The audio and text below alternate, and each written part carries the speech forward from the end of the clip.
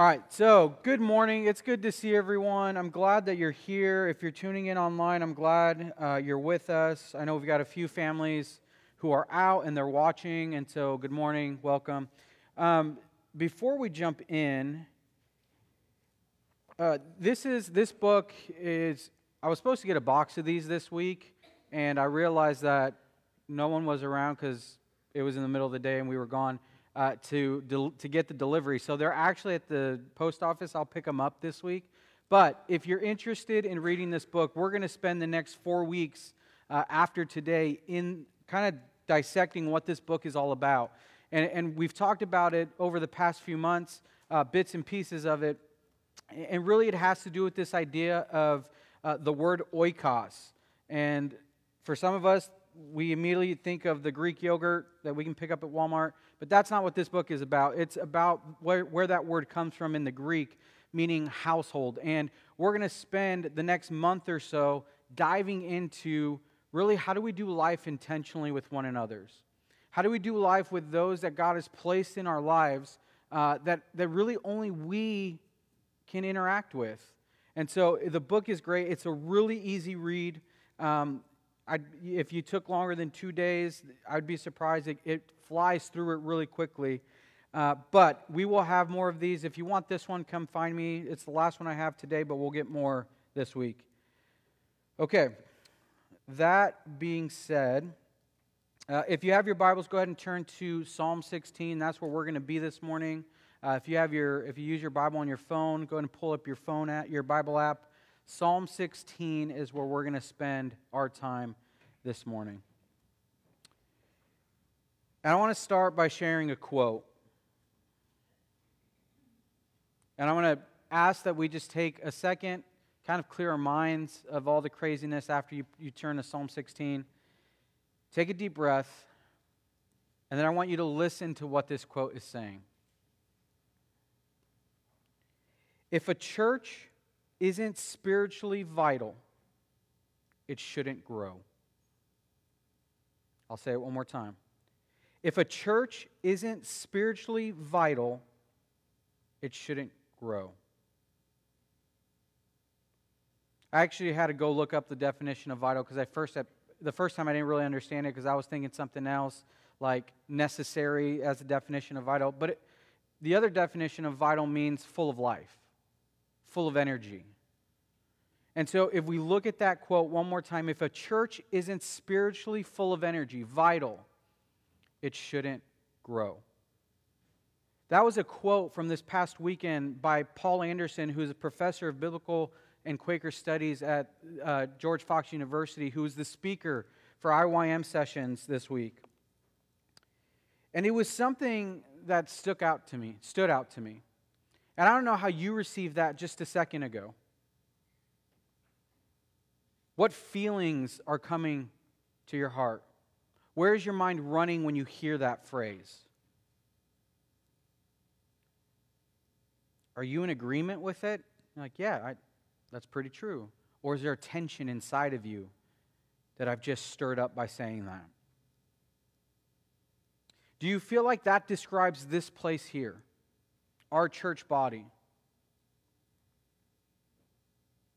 Because it made me think about the state of the church today, especially in North America and in the United States. Research and studies will show that the numbers of churches in this country are on the decline and have been for a number of years. So if we look at that quote within that context, if a church isn't spiritually vital, it shouldn't grow, and we apply it to our reality of closing churches in our country, we find ourselves at a revealing truth, which is that the church here in the United States is currently and most likely has not been spiritually full of life. And now maybe you're thinking, man, that's a bit extreme. Or even harsh. Like you can't judge everyone, every single church in the country by that context. You're right. But God also speaks to this. If you go to the book of Revelation, he makes a very clear promise what happens to churches that are not spiritually healthy. He says he closes them down. He shuts their doors. And now, I've only been here, today actually marks the beginning of the 7th month. We've only been here 6 months. And to answer that question, do I think that this place is described by that phrase, by that quote? No. Take away our response to COVID and all that came with that, and shutting down and going online and canceling events. What I see, what's been described to Amy and I over the past 6 months, is a church who has stuck in there through the thick of it. A church who loves deeply this community. And a church who's committed to finding new ways to reach people for Jesus. But I do think if we need to take that quote, put it in the back of our heads as a reminder and as a warning of what God's calling us to do. Together, individually. We're going to talk about that individually over the next month.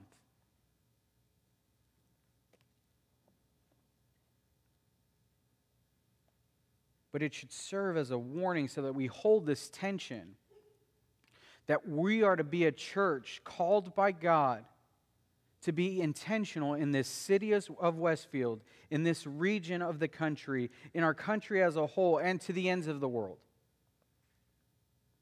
This year's theme at yearly meeting sessions is found in Psalm 16, which is why we're going to be in it. And it comes from the verse 6, where it talks about a beautiful inheritance. And I think the reason we've lost track as a church in North America of where we are spiritually is because we've forgotten what that actually means, a beautiful inheritance. We've lost our identity in Christ, and some of our churches in this country, it's not that we've lost identity, but we've chosen to forego it altogether. We have said, for the sake of reaching people, we're going to move away from what the gospel actually says. And I believe God's dealing with some of those churches in His own way by closing them.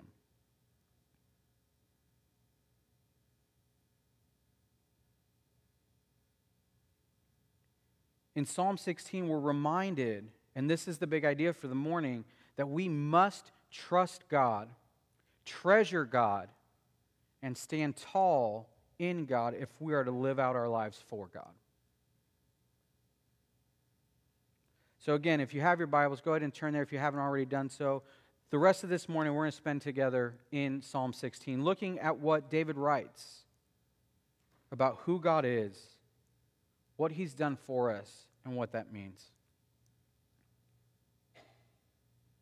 And my hope is that we might be reminded and encouraged by God's Word for what we're called to today. Amen? So let's jump in. I'm gonna start from the very beginning of verse 1, and we'll just kind of work our way through it like we do. It says this: "Protect me, God, for I take refuge in you. Protect me, God, for I take refuge in you." And we're going to stop right there for now, because it brings us to our first point. It brings us to this first idea or concept that David has experienced full well through his life knowing God. It's that trusting God is foundational if we are to view life with a healthy perspective. And so here's a little bit of context of what's going on as David's writing this, or the psalmist is writing this. Most scholars say this one is David. In chapter 14, he goes the whole chapter talking about the folly of man, man's foolishness, because we're caught up in our sin, and our sin, apart from God, drives us to live life in the wrong ways. And he says really that human folly does not change apart from the inner working of God in man's heart. This same theme is repeated in Psalm 53. In chapter 15, he talks about the faithfulness, the idea of faithfulness, thoughts on faithfulness. He outlines for us what those characteristics are of a faithful person. And then he reminds us of God's faithfulness being unshakable and inseparable from his people.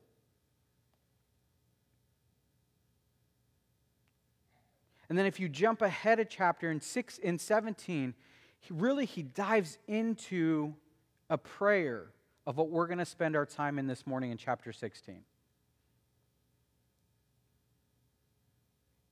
If you've studied any about David, David was someone who was deeply and intimately in relationship with God.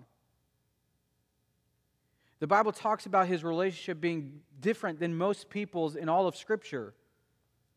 And one of the things that David does with his life, as you look at the bigger scheme of picture, the bigger message of the Bible, is that it foreshadows the coming of Jesus as Messiah. And David knew about this Messiah promise, having studied the Scriptures growing up, having spent time with God in community with Him. He knew of this promise of a Messiah, someone who would come and make things right, would rescue His people.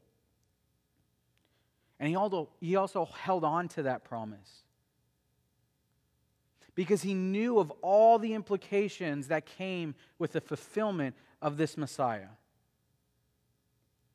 He understood the safety component that came with the Messiah, the provision that the Messiah was going to bring, the direction that his people would then have, and the blessing that they would get to enjoy for all of eternity through the Messiah. Some scholars go as far with chapter 16 to say that after verse 1, really it's David the prophet speaking as the Messiah, and that the rest of chapter 16 is a form of thankfulness for what God has done through the Messiah. And it's really interesting if you look at the chapter in those lenses, because it does connect, and there's historical basis for that. The early church would have connected that and said that's exactly what David was doing here. And so when we dive into verses, really the rest of the chapter after verse 1, it's all of these promises about Jesus. So trusting in God means that we have constant communication with Him. David knew that and practiced that every day. David would ask for God to help him, not only in direction, but in trusting.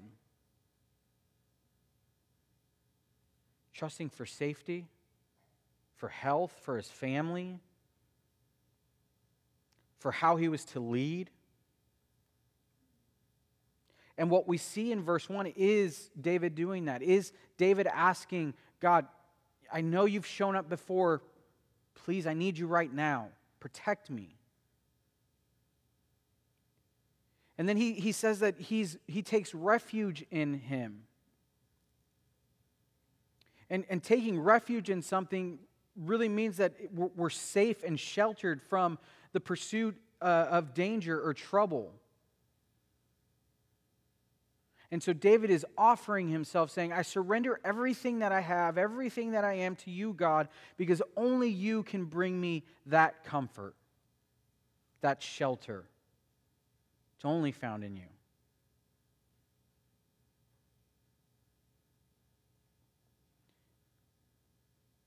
Sometimes we can see those things. We can identify those things in our life that are bringing harm and danger, and we can run to God specifically saying, hey, I need protection here.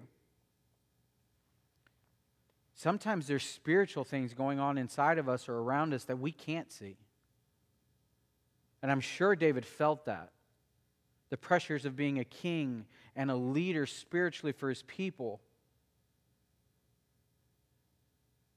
He felt those threats, those dangers that were around him. And here he is, running to God, saying, I need you to be the place where I can be sheltered and be safe. And why? Because when we trust, trust brings relief, and when we are able to take a breath because we're safe, even for a second, it brings hope. It brings hope. So we can't hope for things well without, to some degree, experiencing a moment or moments of truth and relief. And so that's where David sits. That's where he runs to, is this refuge in God, knowing that if I'm just here even for a second, I can be reminded of that hope. Regardless of whatever's going on around me, I can remember that God is faithful.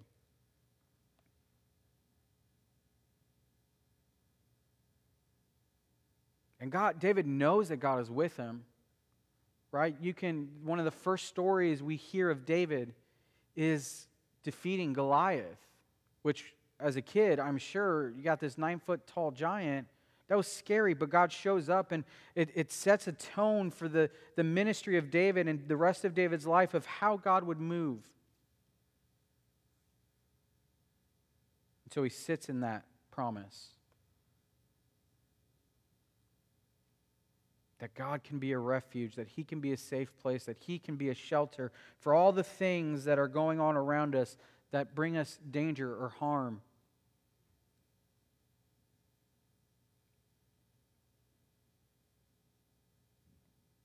And how do we do that? Well, we spend time in the Word. We spend time in community with one another. The more that we get to know Jesus, the more we grow our ability to trust Him. That's where David was. He knew who God was, and he was able to trust Him in a way that most people probably thought he was crazy. But he was reminded time and time again, he remembered the promise of a Messiah that was coming. And just like David, we can ask God for help in trusting Him. Asking God to lead in trusting Him brings clarity to times of doubt or seasons of doubt. Because when you become a believer, when you trust Jesus and say, I'm going to live for you, all the doubts in the world don't go away. Oftentimes, you're going to have seasons where that hole goes real deep and you find yourself in a deep, dark place of doubting. It's okay, it's normal.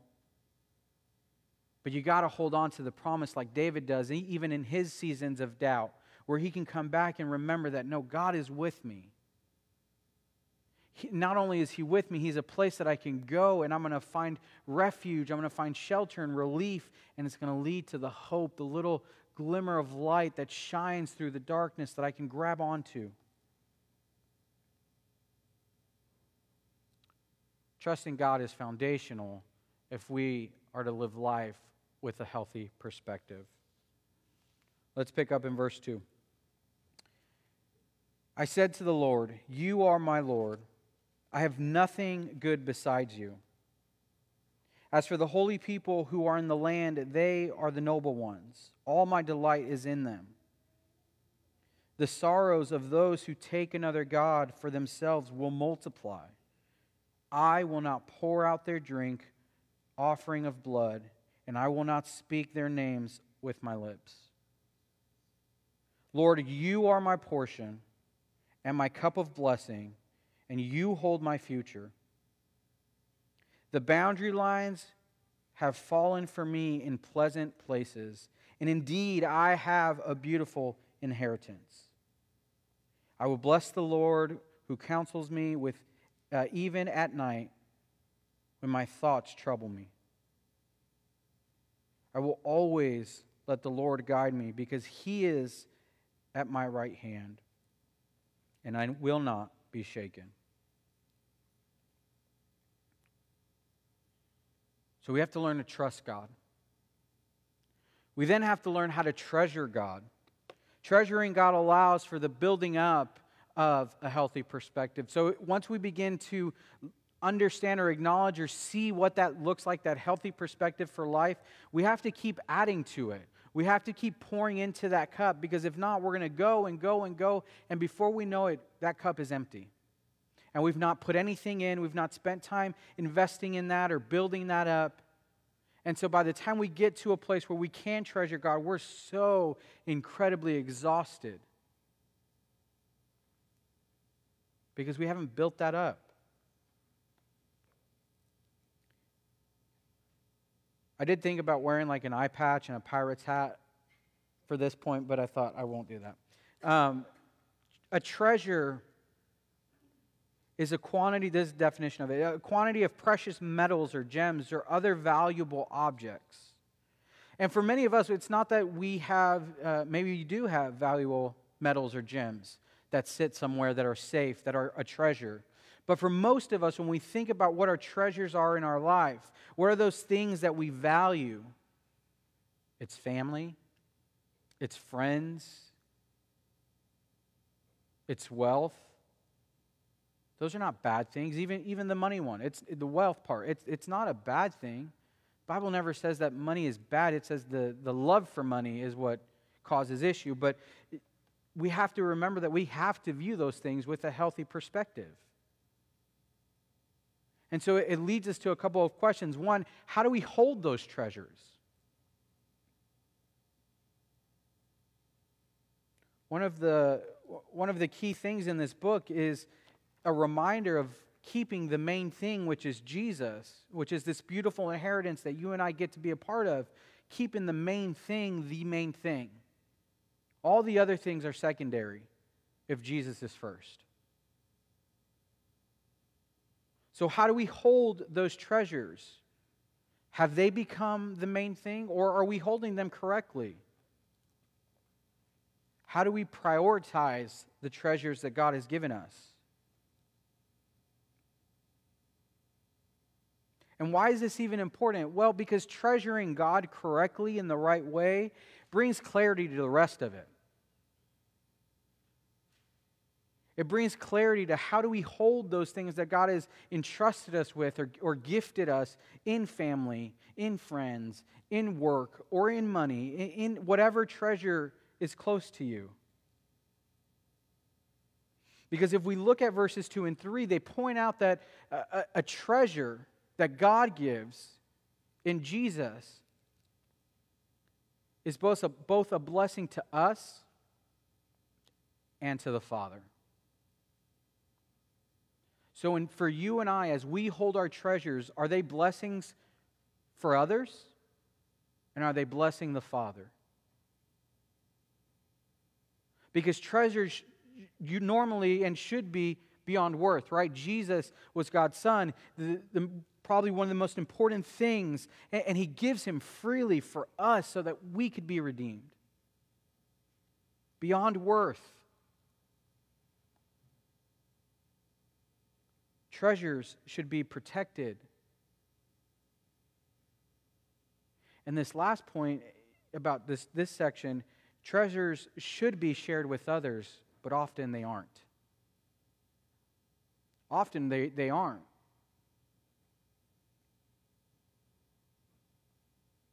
Because we want to make sure they're safe, and that's the only way we know how, is that no one else comes in and takes or gets to use them or benefit from them. And so we build up these walls so that they're protected, but that's not really what we're called to do with our treasures.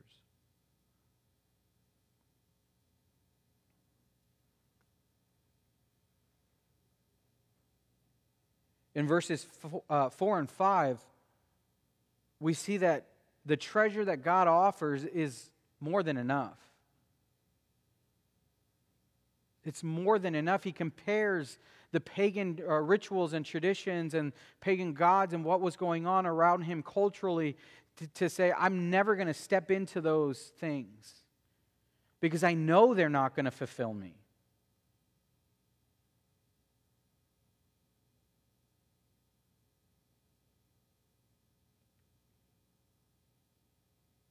The world offers us treasures, but they leave us empty. And for some of us in this room, that's a part of our story. That we were in those places doing those things, and God rescued us from that. And if we look back at what that was, you can deeply and truly say, none of that really did it.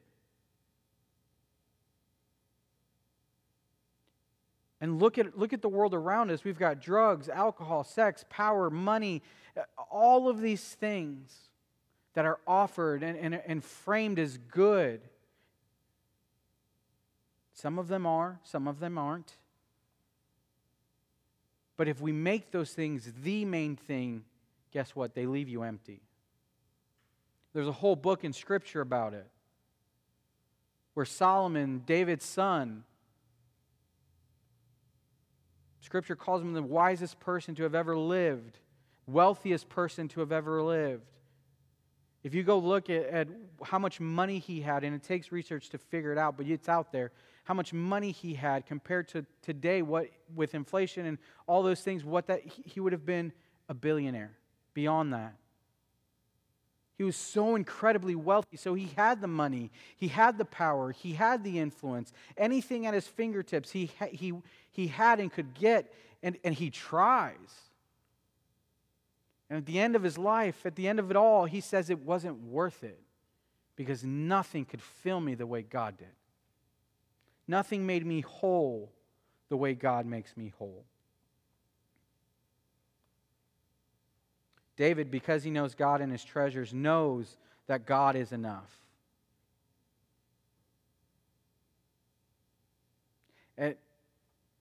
Read through David's life. I mean, while he is a guy named or characterized as a man after God's own heart, he was by no means perfect. David has dark, dark seasons of his life.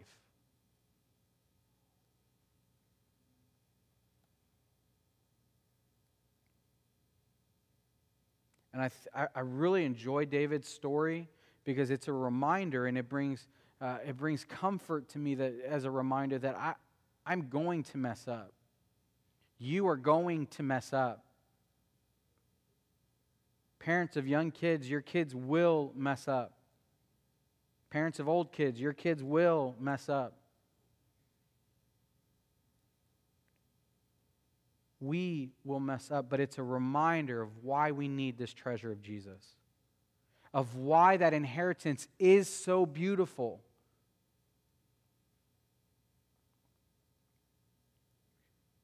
But in these verses, in 4 and 5, I think it also, we have to look at that and say, are we committed in that same way?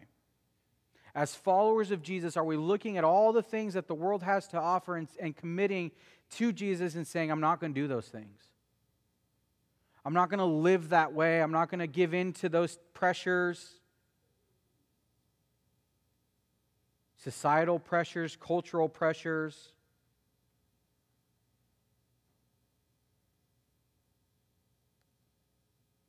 Some of those practices and culturally and societal practices have seeped into the church and are part of the reason the church is in the state that it's in. But David's reminding us that, hey, we can't compromise on the message.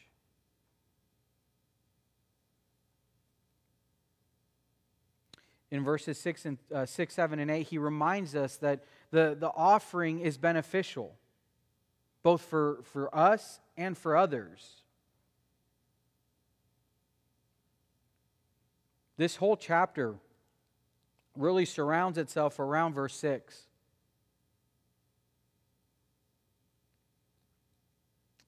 When it talks about our beautiful inheritance. David is removed from Jesus hundreds and hundreds of years, but he is pointing to him. Because he knew about the message of the Messiah, and that Messiah is Jesus, and he's saying, in this gift that we get from God, as a part of his family,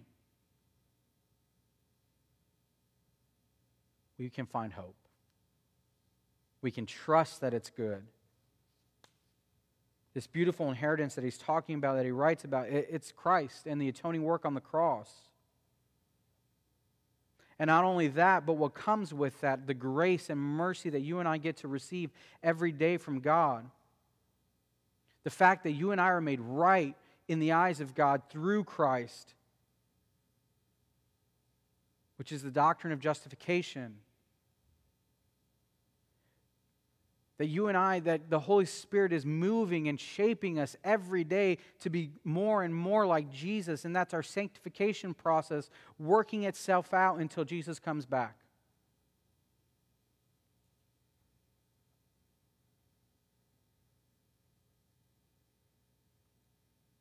But can we even see those things? Can we see the beautifulness that is the gift of Jesus? Not if we don't know how to treasure God correctly. If we're taking that treasure for granted and it's just kind of on a back burner, we're never going to fully understand. Even when we do commit and are living life for Him, we will not fully understand this. Because this is a process that's set up by an infinite God, and we are finite beings, and there's only so much that we can get. The Bible talks about that as the mysteries of God. There are things that we will not understand because we are not the creator, we are creation. But do we trust God? Do we trust that He is over all? Do we know that and live that out as a treasure that He's given us in Christ? That He's in control, even when it doesn't feel like it, even when it may all be going wrong and all crashing down around us. We're losing things. We have to deal with grief. He is still in control.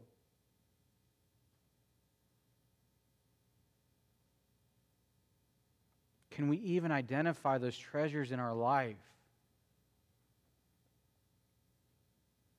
The fact that you're here listening to me this morning, God gave you another day of life. That's a treasure in itself. Your friends, your family, your job, food, shelter, the list can go on and on and on. Do we see those things as gifts of God?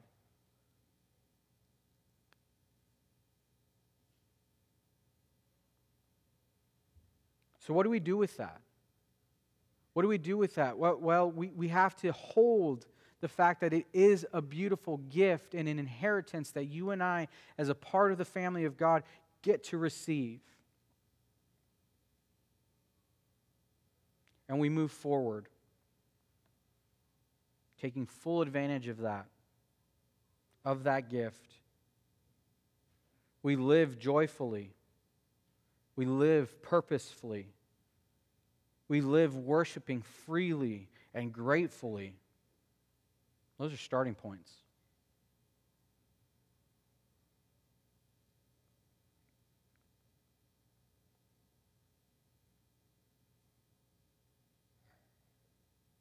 We just celebrated, as a yearly meeting, 200 years of God moving. Moving throughout the yearly meeting. There's a historical document or book, scrapbook, that was put together by Greg Henshaw, the clerk of the yearly meeting. That's out front. Our church bought a copy of that to have as a record. It was inspiring to sit in that room during the bicentennial programming and realize how God had been moving and is moving throughout the churches in this yearly meeting. And we have to remember that. But I promise, if we don't move forward building on that foundation of the past 200 years, it's all for nothing. All the work that has gone in this building, in this place, it's all for nothing if we don't move forward trusting and treasuring God.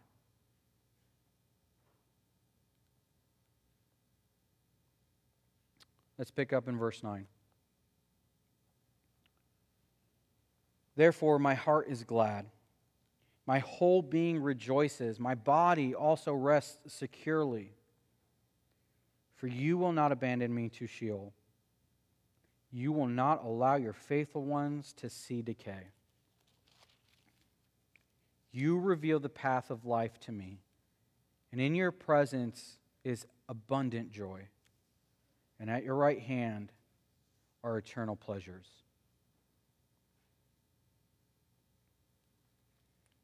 David's reminding us that we, as believers, as members of God's family, we stand tall, knowing confidently that we are not alone and that God fills us with joy.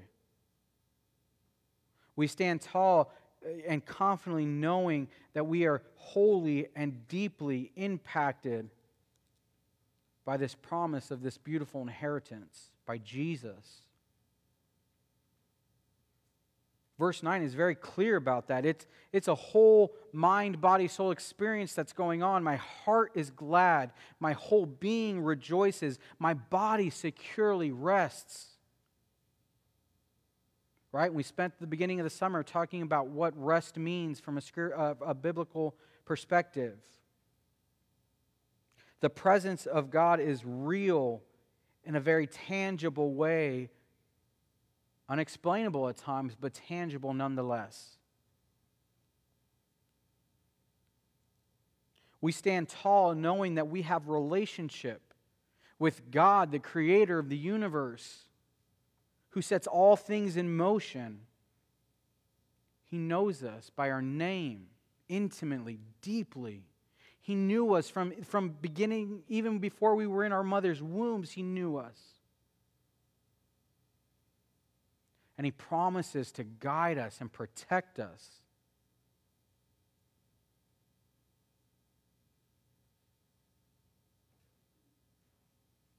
And if you remember back on Palm Sunday, we talked about listening to His voice, the whispers of His voice. The way Mary did when she was in front of His tomb and Jesus is behind her and she doesn't even have to turn around and look. She knew the sound of Jesus' voice. So when He whispers, Mary, she knows it's Jesus. We need to know Him in that same way. We need to know the whispers of His voice so that they lead and protect us.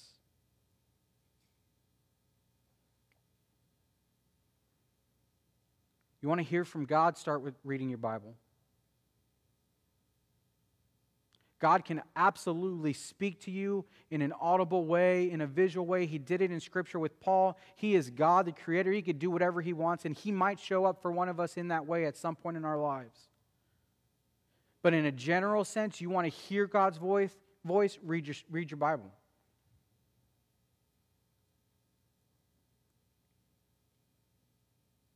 Because here's what happens when you start doing that. I promise you. You start reading through this book of the history of how God's moved and the promises of who God is and who His people are. His voice, those whispers, they're going to start stirring your heart. They're going to start stirring your heart in a way that you can't sit still. In a way that makes you get up and go to the ends of the world to tell people about who He is. So He stirs this thing in our hearts that makes us go. And then we come to places like this, or our small group, or other groups of believers, and we say, hey, this is what God's doing. Do you think I'm on, or like, what, did I eat a bad burrito and that's what's going on? And God moves in that community, in that body, and people like, yeah, I think you're right. They affirm those things, those feelings, those thoughts that God has stirred in your heart. And Scripture tells us to do this. And so people who love and trust God come around you and say, yeah, I think you're spot on. And then we stand firm and we go and do the things that God is calling us to do in the places where He is sending us, with the people that are around us, in ways that only you and I can do, because God has called us specifically to those things. Again, another theme of this book. God has sent you to the people in your life with a purpose and a mission. So we're in relationship with God. We're in relationship with His people. His people, His church, His bride. She is a system by which God moves and works. It's true from the beginning of time with Adam and Eve to the end of the book in Revelations. It's God's church that is a part of that story of bringing the kingdom because of what Jesus has done to the people that don't know Him. And so maybe you're sitting here saying, I don't feel God, I don't feel the Holy Spirit, I don't see God, I don't see the Holy Spirit moving in my life. Here's one question, and it might be hard. Are you in community? But real, true, vulnerable community with people who love and trust God. Because the community of God is there for us to walk with others, for others to walk with us, to worship alongside others like we're doing this morning, to sit in sorrows with others and just hold those hard things with one another, to celebrate the things that deserve celebrating. We're going to do that here in a second.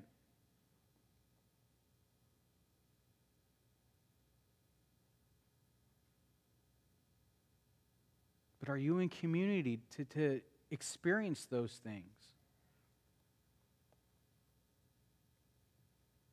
Discipleship and community for Amy and I is so incredibly powerful because it's the way that God grabbed us individually growing up.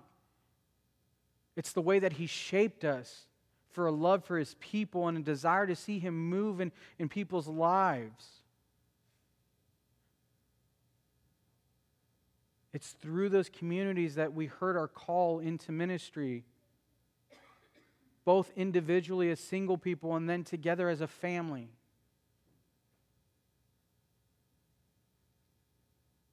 But are you in community to experience that?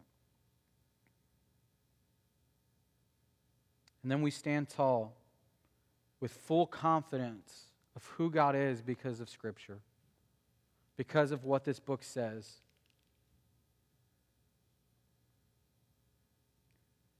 It tells us who He is, how He loves, what He's done for us. And it doesn't stop there, but it tells us how to live.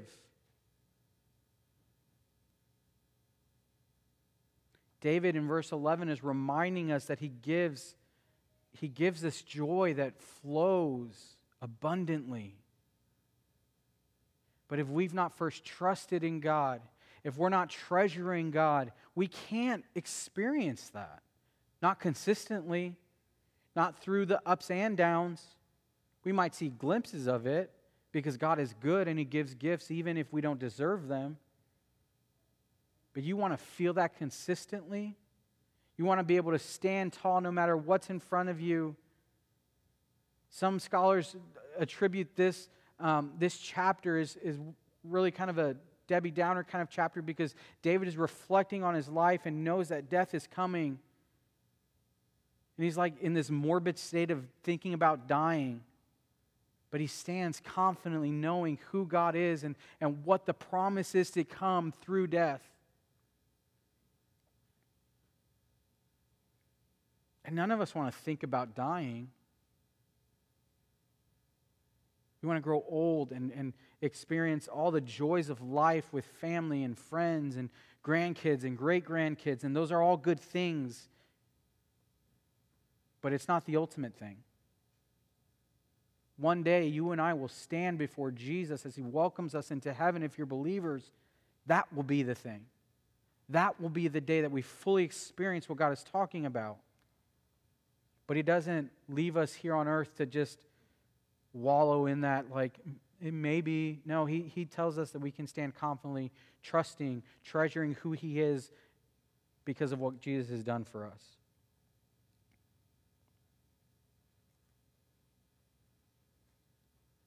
Stand tall knowing that we are not alone and that we're filled with joy.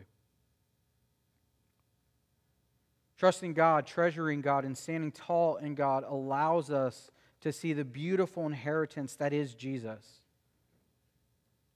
Not only can we see it, but it allows us to live in a way where we can take full advantage of that inheritance.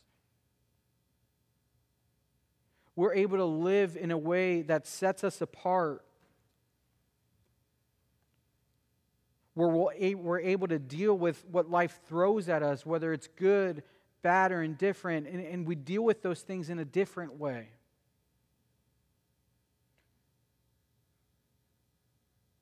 David was a man who knew God very differently than maybe most of us do. And if you remember Samuel the prophet, he's speaking on behalf of God. He calls David a man after his own heart. So as we look at the words of David in Psalm 16, you got to realize it's from a place of deep and real knowledge of who God is and experiencing God. And it shaped him. Didn't make him perfect. He still messes up. But it shapes him. It brings a lens to life that he looks through and remembers who God is. Knowing God in a real way like this allows him to have a perspective on what's to be of his life. Even when he's in those dark seasons of outright sin against God, or seasons of doubt, wrestling with, God, where are you? What are you doing? He eventually is able to come back to this place of knowing who God is. And those were hard times. Like, I don't want to make it seem like this fairy tale thing. Some of the things that David experienced were hard things. They were realities of a broken world, of sin in the world. Others were consequences of his sin.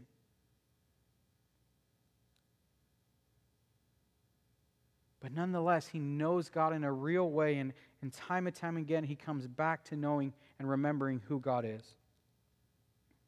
Through Christ, you and I are offered that same promise of relationship with God, like David had. We can experience him in a way that changes us from the inside out. Trusting him helps us to live out our spiritual calling in a bold way. Treasuring him allows us to have a healthy perspective to remember what things are important. And we stand tall knowing that God is with us and doesn't leave us if we're in relationship with him. This weekend, we celebrated 200 years of God's faithfulness in the yearly meeting. In individual churches and as a collective.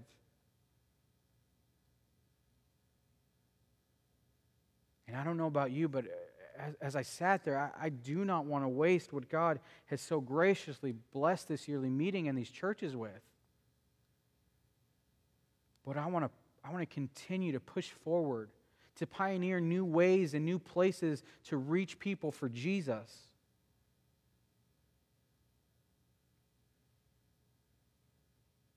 And like David, I want to take hold of that wonderful gift that is a beautiful inheritance of Jesus that we're afforded. And I want to go to Jerusalem, to Samaria, and to the ends of the world with it. And if Westfield Friends is to continue to move forward, we must continue to trust God, to treasure God, and to stand in Christ. And boldly go into those places where God has called us to.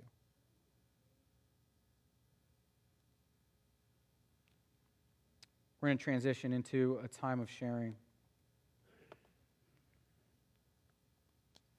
This is a time where we're going to sit for a few minutes and we're going to try to discern how God's been moving this week, through this service.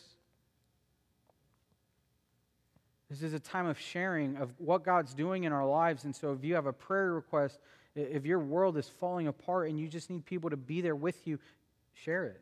And that's scary. I understand that. Even saying that, for some of us, we're anxious about it right now. But I promise that's what we're here for. That's what this body is for. And so let's just spend the next few minutes sitting, listening, discerning where God is.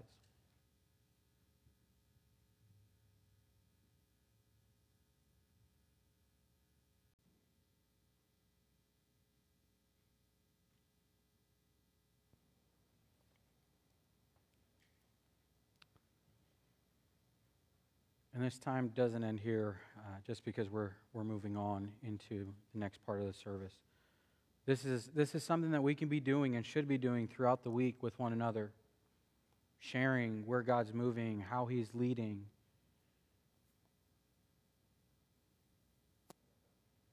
Because He is. I promise He is. Even if we can't feel it, even if we don't see it, He's still working, He's still moving. Because He's faithful to His people, and He's promised that He will do that for all eternity. And so let's pray as we get ready to close out the service. Heavenly Father, we thank You for the gift of being a part of Your family. God, that You, like Dane mentioned, that You, because we're a part of that family, You give us this gift for free. It's not anything that we can do that merits that. It's not, You willingly give it to us because You love us and You're a good Father.